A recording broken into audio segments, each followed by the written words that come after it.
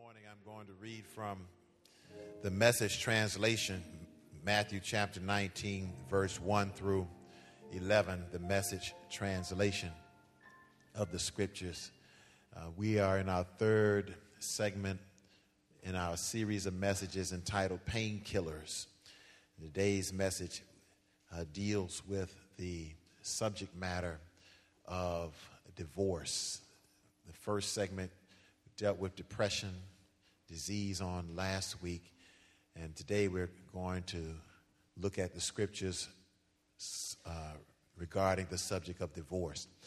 And these messages are designed to help us understand how there is grace and love even when we have experiences that numb us to the grace of God. Matthew chapter 19, it says, "And when Jesus had completed these sayings, he left Galilee and crossed the region of Judea on the other side of the Jordan.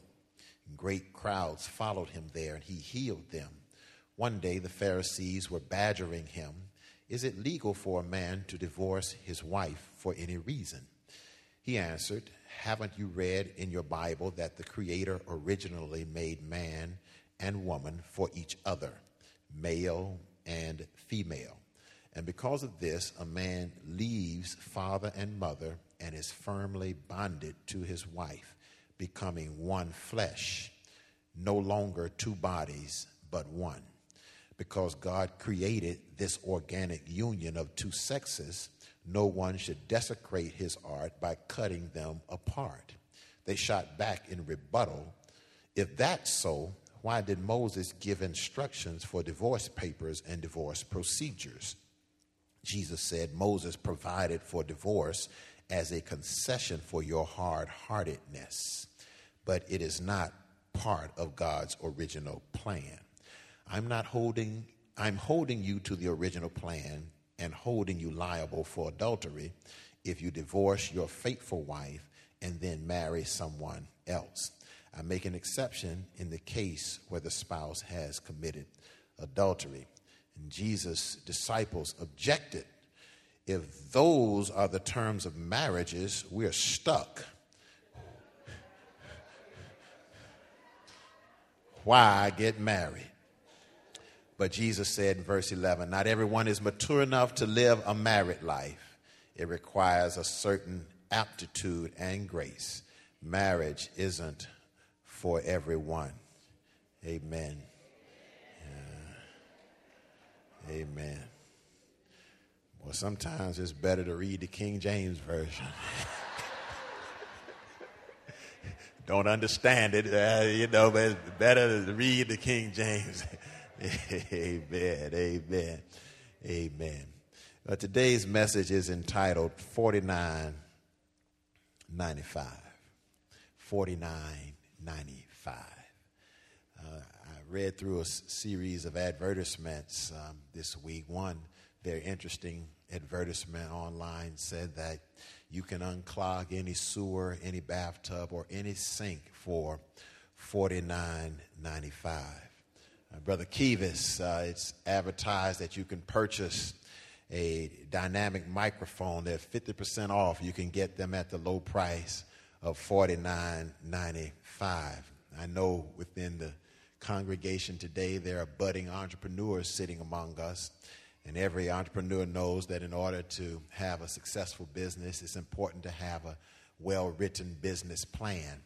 Well, you can purchase you a business plan offline for the low price of $49.95. I know most of us are very healthy and we eat well and we exercise on a regular basis, but a few of us don't eat well, and therefore we need medication to modify our poor eating habits. Amen. If you just take a pill or two every day, or maybe it's a vitamin, just sort of raise your hand if you take a vitamin or something. Amen. There's another thing that they offer. It says Dr. Oz promoted a multi-alarm pill box. Yeah, multi-alarm pill box with an easy set timer. It will ring up to 37 times a day to remind you to take your pills, and you can actually put it on your refrigerator. And you can get this multi-alarm pill box for the low price of what? $49.95. 1998, I purchased what I thought was one of the most beautiful cars I've ever seen. I purchased an Aqua Mercedes-Benz 420 SEL. It was one of the best riding cars I had ever ridden in. The seats were just divine to sit on. The sound system was great. Leg room for my 6'4" frame, ample leg room. I actually had to move the seat up. It was so spacious, had enough room for the kids in the back seat. But I love that car very much. As a matter of fact, when I see the pictures of it, I still love it. But I got rid of it. Amen. I got rid of it because it was costing me too much. If I had known when I got that Benz, if I had known that it was going to give me that much trouble, I would not have married it. I mean, I would not have bought it. I would not have bought it. And I was reading the sports section of the Miami Herald one day, and they have all the advertisements in the sports section down at the bottom of the page, and I saw an advertisement from Big Al's Towing. It said towing up to 100 miles for the low price special this week of $49.95.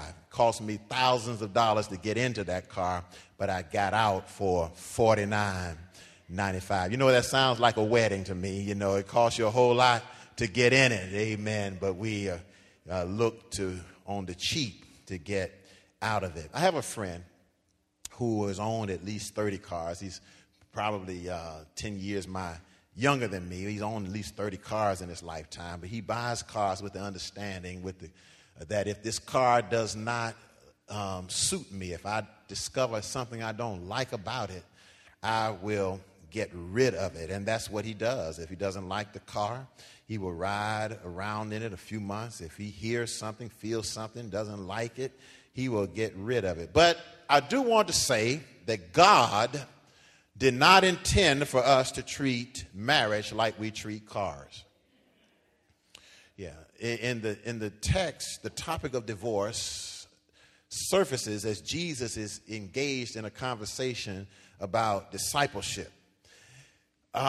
In June of 1944, the Allied troops stormed the beaches of Normandy off the coast of France. And they were in for a battle that would determine the outcome of the war, the location, the strategic position of Normandy. Whoever was to conquer that small strip of land would determine the outcome of the war. What happened when the Allied troops won the victory on D-Day, Normandy, on that day, they all but secured a victory over the Nazi powers in World War II. It was a fight. It was painful. The losses were great, required much sacrifice. Many of the soldiers thought about abandoning ship, leaving the effort because of tremendous loss on that one day. But the troops who fought and the commanders who had issued the command to attack knew what was at stake. And when one gets married, one has to know what's at stake, because the enemy knows that if he can destroy marriages, he can inflict serious damage. He can't destroy the family. Divorces don't destroy families. Divorce fractures families. And he can inflict serious damage on the family. Now, the foundation, the very foundation of a family is a marriage.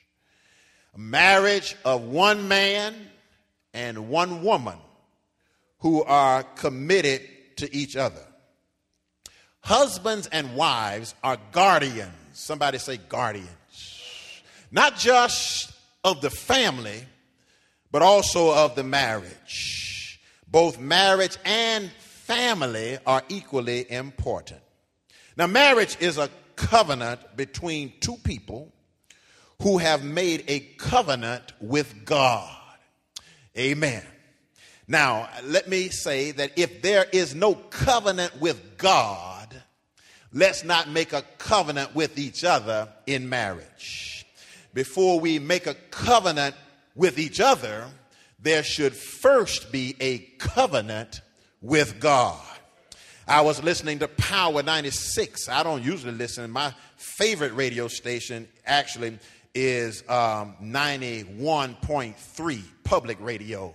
But I have a daughter who likes Power 96. So I was exposed to the lewd and lascivious lyrics of a multitude of loose artists.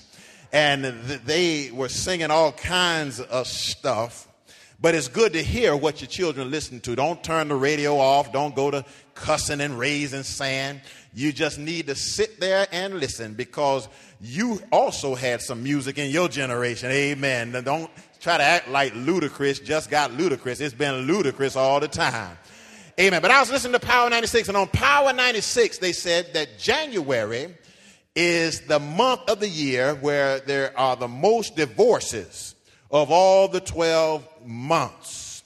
January is the busiest month for divorces. And I can understand that, because if I was going to get a divorce, I'd go ahead and eat that turkey for Christmas and get my gift, and then, amen, I get my gift, and then after I got my gift, amen, I say, well, listen, I got some news. Well, let me. Amen. But January is the busiest month.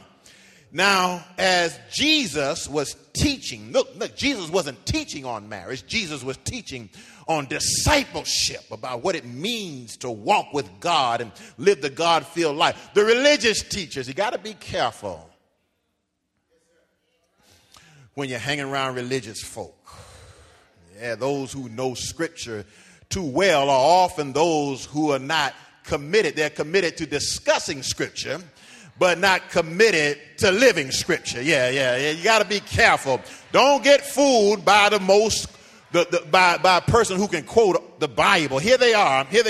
And Jesus is not teaching about marriage and family. He's teaching about discipleship, about how to walk with God, how to have a God-filled life, how to order your prayers, how to treat your brother and sister, how to be reconciled in the times of sin, how to pray properly, how to give. And in the midst of his teaching about how to walk with God, the religious folks say, we have a question.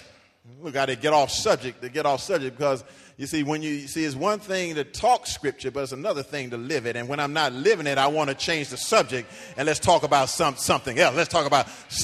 And so Jesus must have been bowling down their alley. And so they said, we want to ask a question. It said, is it right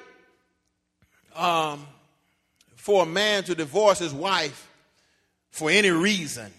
See, they were trying to trap Jesus. Amen. And here, as they laid the trap, they were very aware, and Jesus was very aware, that during that time there were two opposing opinions in their community and in their society about how divorce was supposed to be handled. The first opinion was that a man could only divorce his wife if she had a part-time lover. Yeah, she had a secret lover. If she was in Fantasia's song and video, her video, yeah, bittersweet. If she was dealing with that kind of thing, then he could, upon discovery, he could divorce her. And then the other school of thought said that a man could divorce his wife for bad cooking or bad hairdo, or if she had bad knees or a bad back. If she had bad breath, he could divorce her.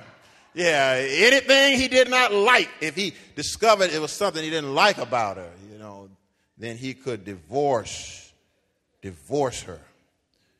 And they asked him, can a man, looking at this side of it, divorce his wife for any cause? And Jesus essentially said this: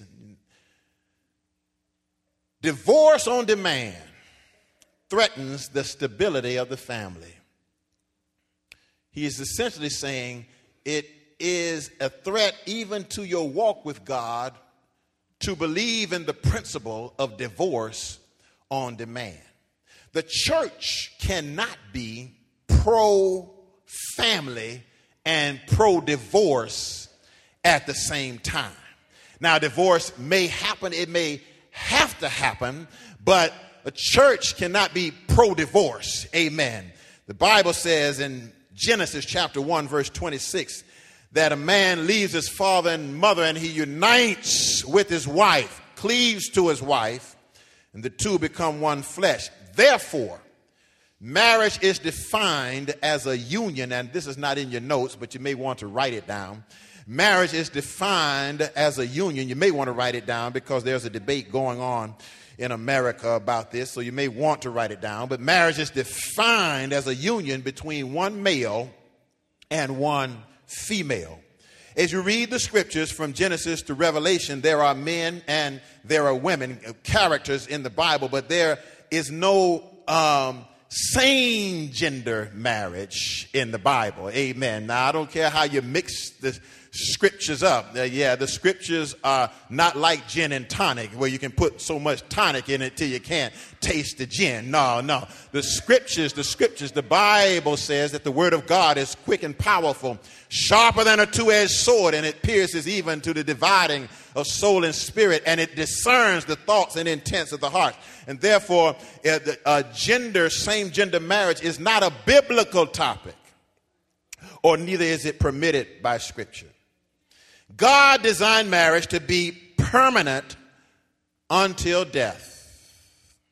And any time a person gets a divorce, it is not consistent with the original plan of God. Now, one might say in an appeal to this, marriage is difficult. And I would say amen. Yeah. Marriage, so is ice skating. Yeah, marriage, so is eating fish with bones. Yeah, eating neck bones is difficult. Amen. Come on. Yeah, you're right. Getting a PhD in microbiology, that's what? Difficult. Prosecuting a case where your heart is telling you one thing, but your principles of legal jurisprudence is telling you something else. Yes, marriage is what? Difficult. It's very, very difficult. And therefore, it must not be entered into unadvisedly or lightly. One might say, well, my spouse didn't show this side before we were married. When you are probably right. Yeah, because during the courtship, during the engagement, I have discovered that people have many sides. I wish I had some help. Yeah, there's a left side, and there's a right side, there's a back side, and then there are some other sides. Yeah. You're probably right. They didn't show that side. And you see, because we have sides that are revealed, and then we have other sides that are concealed.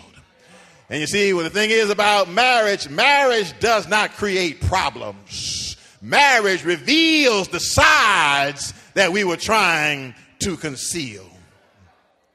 Yes. We are often dishonest in our courtship. Yeah, the question is why we carry that dishonesty over into our marriage. Why are we dishonest, and why are we often so unwilling to forgive? Why can we be cold and unenthusiastic in our marriages? Why are we able to see the dysfunction and the negativity in our spouse, but we cannot see the dysfunction and negativity that we brought to the relationship ourselves? Why are we so willing to pay $49.95 for a ticket to see Usher cancel his concert, but not willing to pay $49.95 for marital counseling and marital refreshment?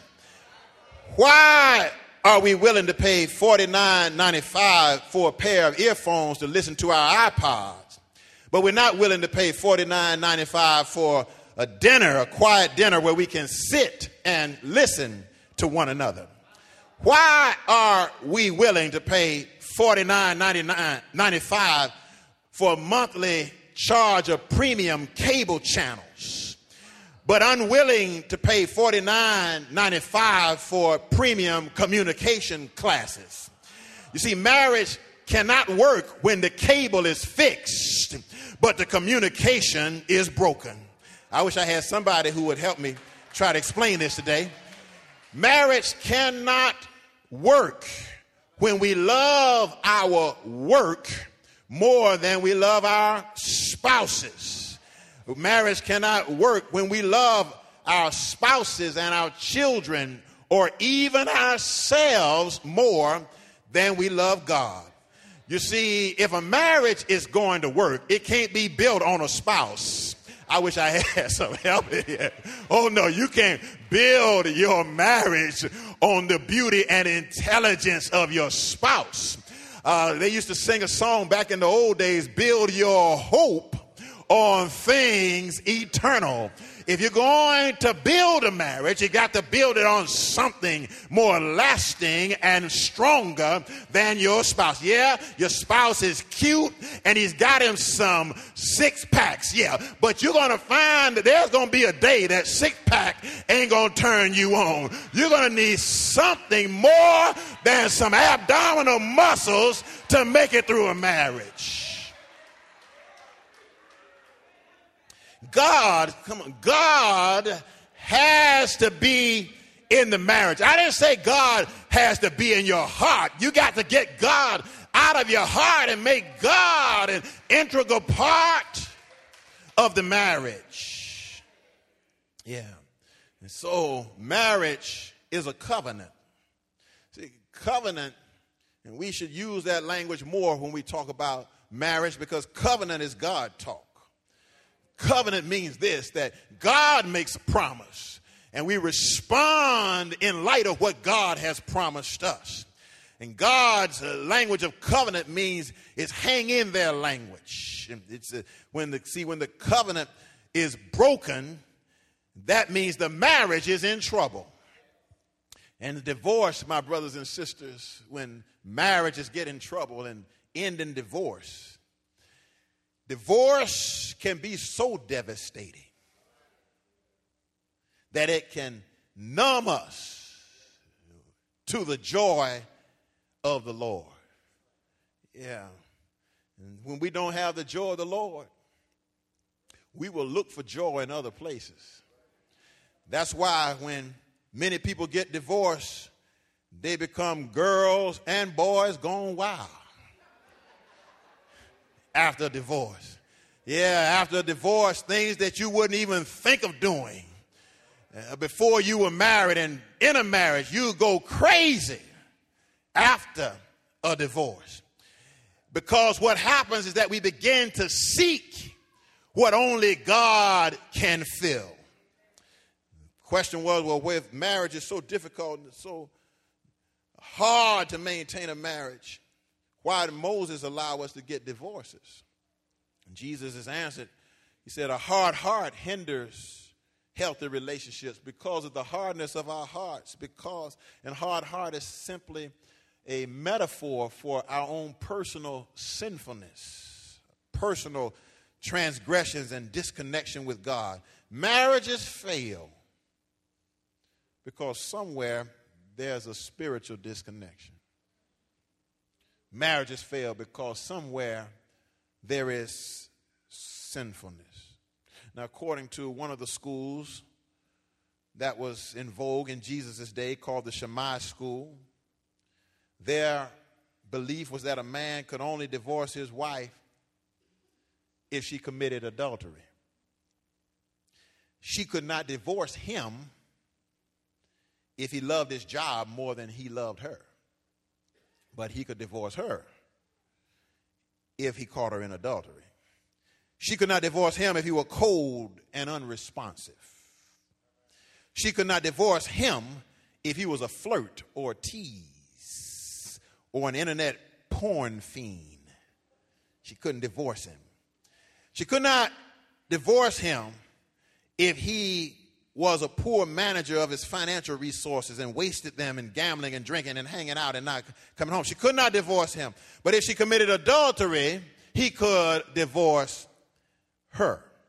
Oh, he could divorce her, but she couldn't divorce him if he was a gambler, or if he was abusive or lazy, or if he was overbearing. She could not divorce him.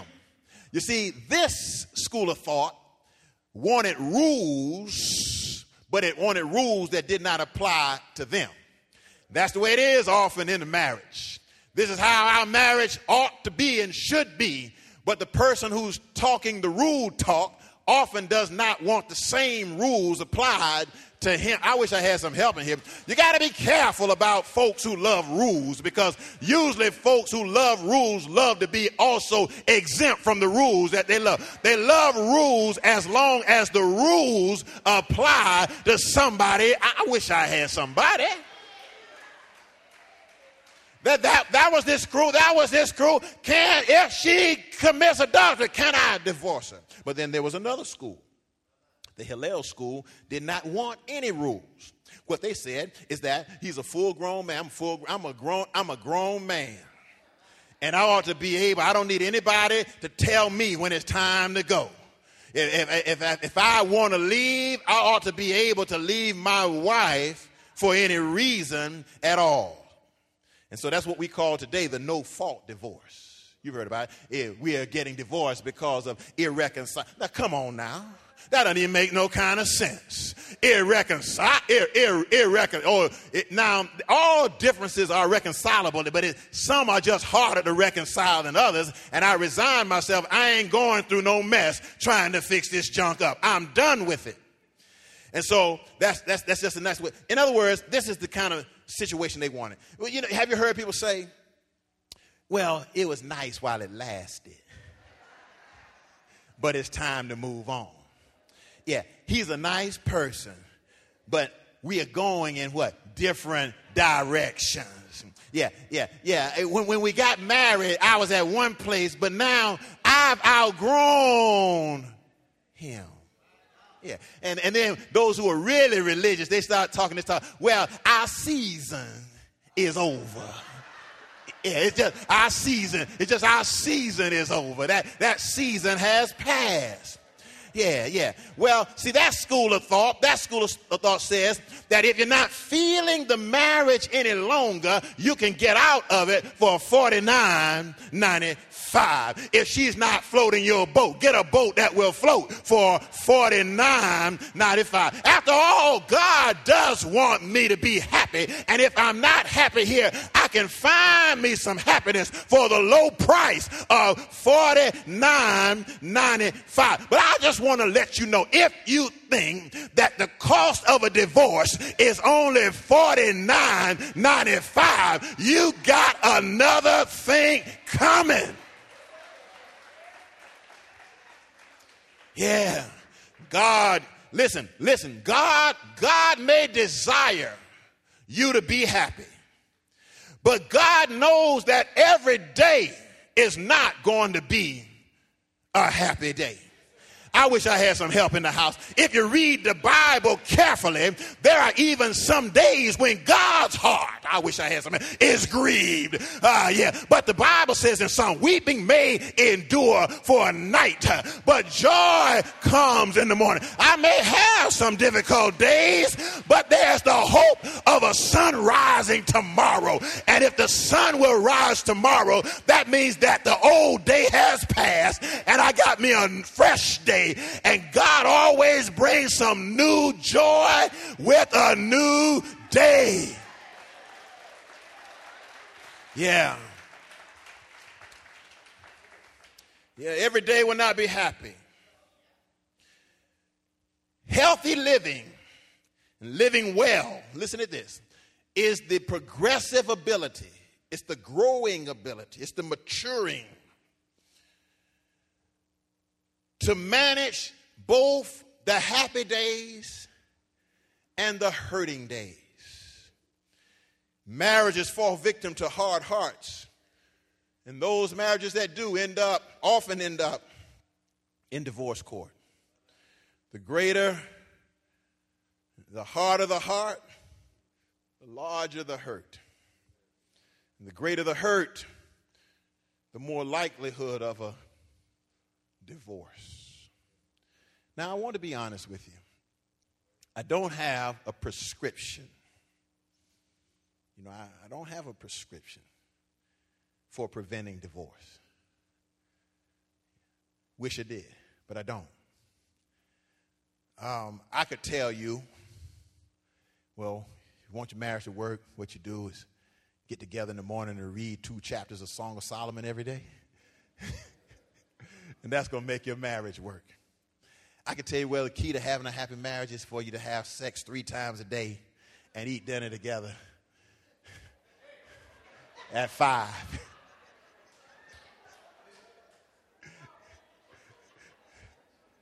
That might make for a good afternoon, but it won't make for a good marriage all the time. Sometimes you got to go pick the kids up. I wish that was a prescription. I wish I could tell you that if you prayed together, read the Bible together, it was as simple as that. Cover yourself with oil. I wish I could say, if you did this, you'd get that. But the truth is, that's not true. Some of us have prayed with our mates and it still ended up in divorce. Some of us have fasted. Some of us have listened. Some of us have had sex 3 times a day.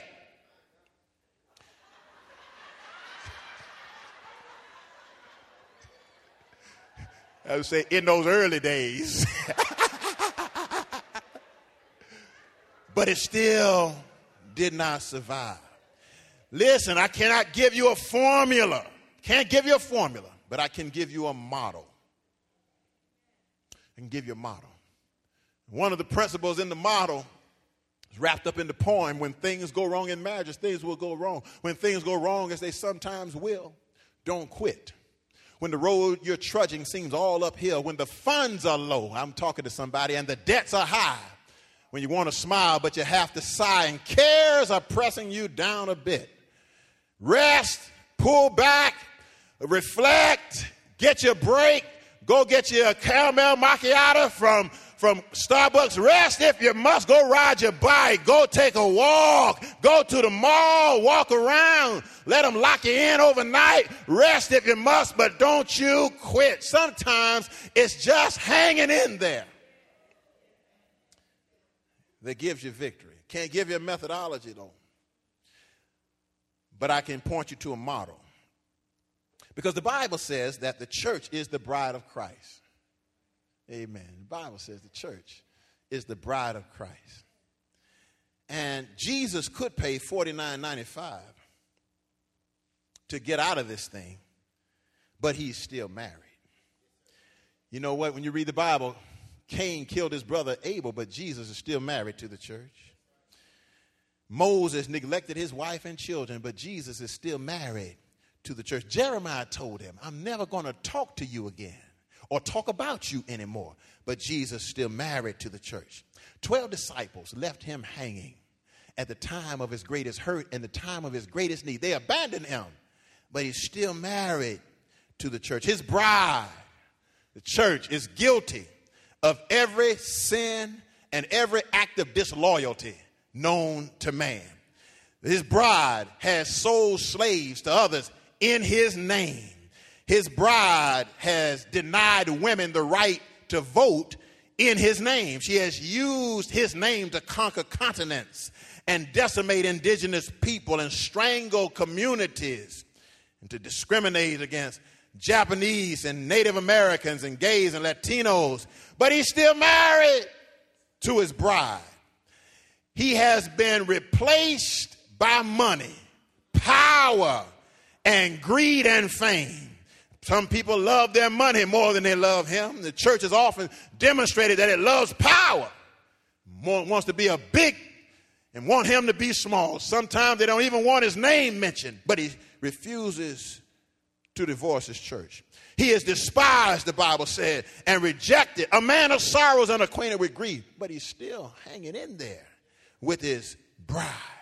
And you know what? Here's the thing about him. Here's the thing about him. Here's the thing about him. He's got $49.95. Oh, yeah, he doesn't have a cash shortage. He can finance his departure. But in light of the fact that he can finance, he still hangs in there with his bride. Now, I'm not qualified to tell you how he does it, but I can show you that he does do it.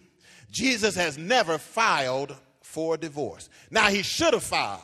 I wish I had somebody. Yeah, he should have filed for a divorce, but he has not filed. And most of us, if we had a spouse like Jesus has a bride, we would have told her or him long time ago to hit the road, Jack, and don't you come back no more. Somebody would have told him, I'll bust the windows out your car if you don't get out of my house. We would have told him a long time ago, you got to go.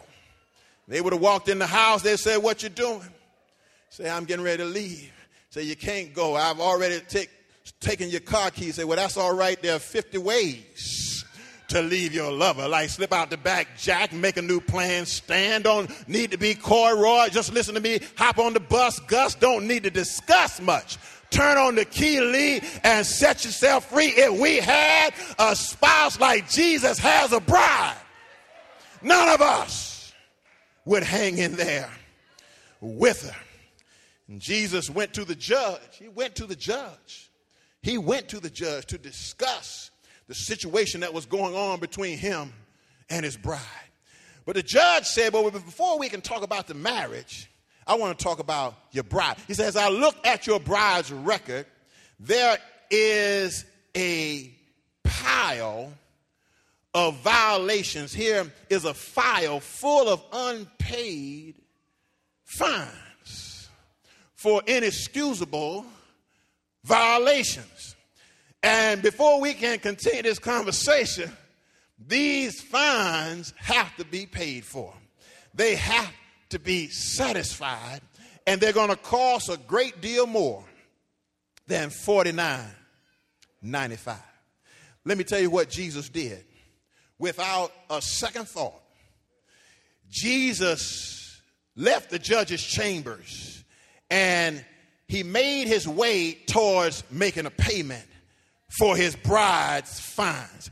Now, he made a few stops along the way. He stopped by Bethlehem just to wait until the Magi got there. He stopped by a pool where there was a man who'd been there for 38 years and told him to get up. He stopped by a wedding and he turned some water into wine on his way. He stopped by a man's house where his daughter was dying on his way. He stopped by the cemetery to call Lazarus out and then to scope out where his own spot was going to be. He made his way to Calvary because that was the place. Before he got into the marriage thing, he said, let me take care of this indebtedness. He made his way to the cross where all of his bride's indebtedness, you talking about love. I don't know how to do it, but I can show you somebody who has done it.